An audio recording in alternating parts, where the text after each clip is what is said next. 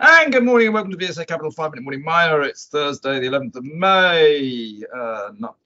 Good morning, Paul. How are you? Good morning, thank you. And just getting through that Microsoft update as usual, which comes on Wednesdays and Sundays.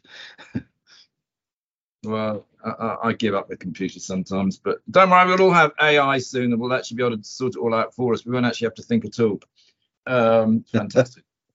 Anyway, now look, yesterday we said take your shorts off. And I don't mean literally the clothing. We said take your shorts off the lithium stocks because the lithium price was turning around and it looked like the stocks had done pretty much what we had predicted at the beginning of the year.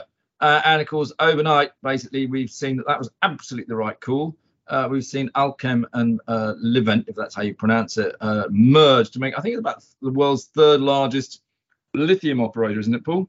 Well, it hasn't merged yet. That deal won't close until the end of the year, per the statement they put out yesterday. But it is going to be within the top five. There's no question about that. It would the merger of the two would result in a company with about 1.9 billion in revenue US and about 1.2 billion in EBITDA, and about 26% of the Alchem shareholders will own the combined, or 56% I should say, of Alchem shareholders will own the combined company, 44% going with Livent. So yeah, it will be a big elephant in the room for lithium production for sure. No, I think what it is, I mean, people have got to wake up to the fact that something is really happening here in the transitional energy space, and there is a complete change in the outlook for some of these critical and battery metals. It's an area where generalist people just don't focus. They need to. It's also interesting, I speak to some of these American investment banks. They all claim they're experts in transitional energy. You know what? Not one of them are. And the reason is basically because they don't do the whole value chain. They don't look at the mining end. They just think because they understand solar and wind power, they must be experts in transitional energy. No, American bankers, you have got it wrong. You don't understand it. It's just that you're American and you think you do. Anyway, sorry, that was a bit of a rant. We better move on. Let's just talk about a client that we're really quite interested in at the moment, which I think you rather like because you saw them at 1-to-1, Paul, which is Millennial Potash. Yes, what would you like to know? Well, whatever you want to tell us.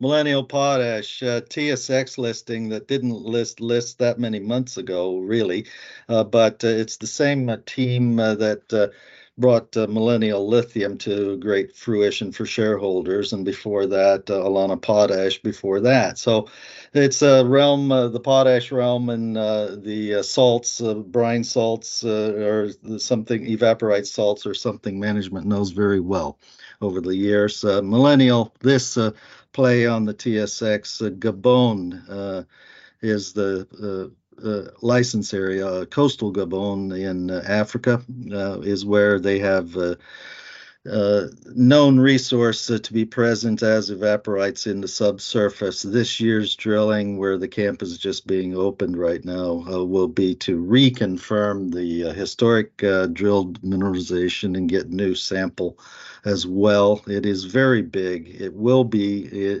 most likely a in situ leach operation where you simply pump hot water down into the potash bearing units within the formation and dissolve the salts and pump them back up. So it's something that's already done across the world in Canada, the United States, and Russia. So it's not new technology, and it has a very low ESG impact. So it should come off very well for Millennial as they move the project along. I love it, sort of pump and dump. Anyway, this is a management team that has a track record of getting taken over and creating shareholder value. So if you are happy on the TSX, buy Millennial Potash. Now let's move to another TSX stock actually, which we follow quite closely, which is Largo.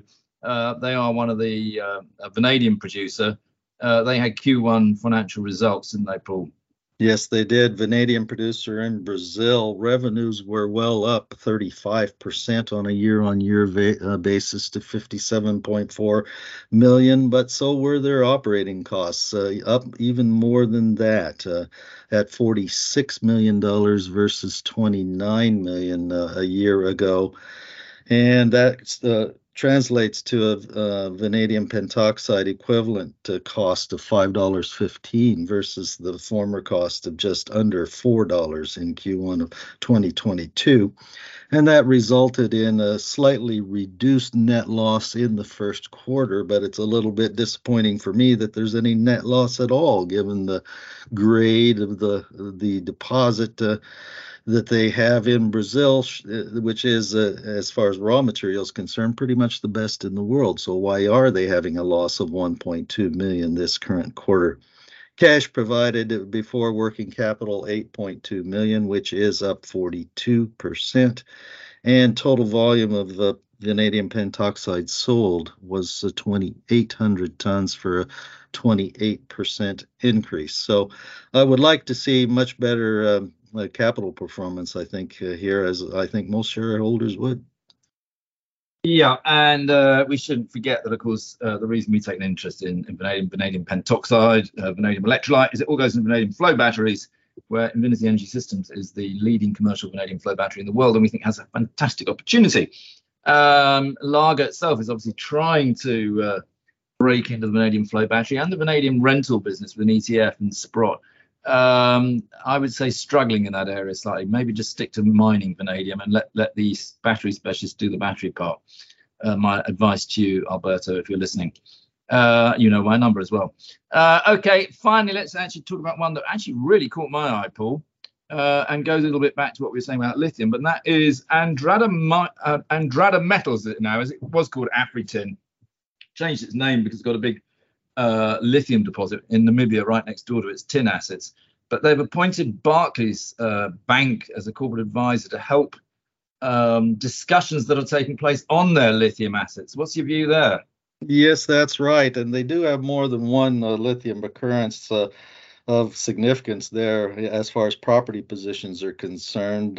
Not only the tin production operation right now, which is in fact hosted within tantalum lithium pegmatite, but also two other properties in the not so distant vicinity to it in northwest Namibia. So it's been hiding there in the background the actual size and potential of the lithium resources that Andrada has, and now it's just a question of the marketplace. The market timing, I think, is right for them to get best value for shareholders on the way that they go about monetizing these assets, whether it's by joint venture or direct sale or just exactly how they will go about bringing these lithium resources, which as yet aren't at DFS stage otherwise, to fruition.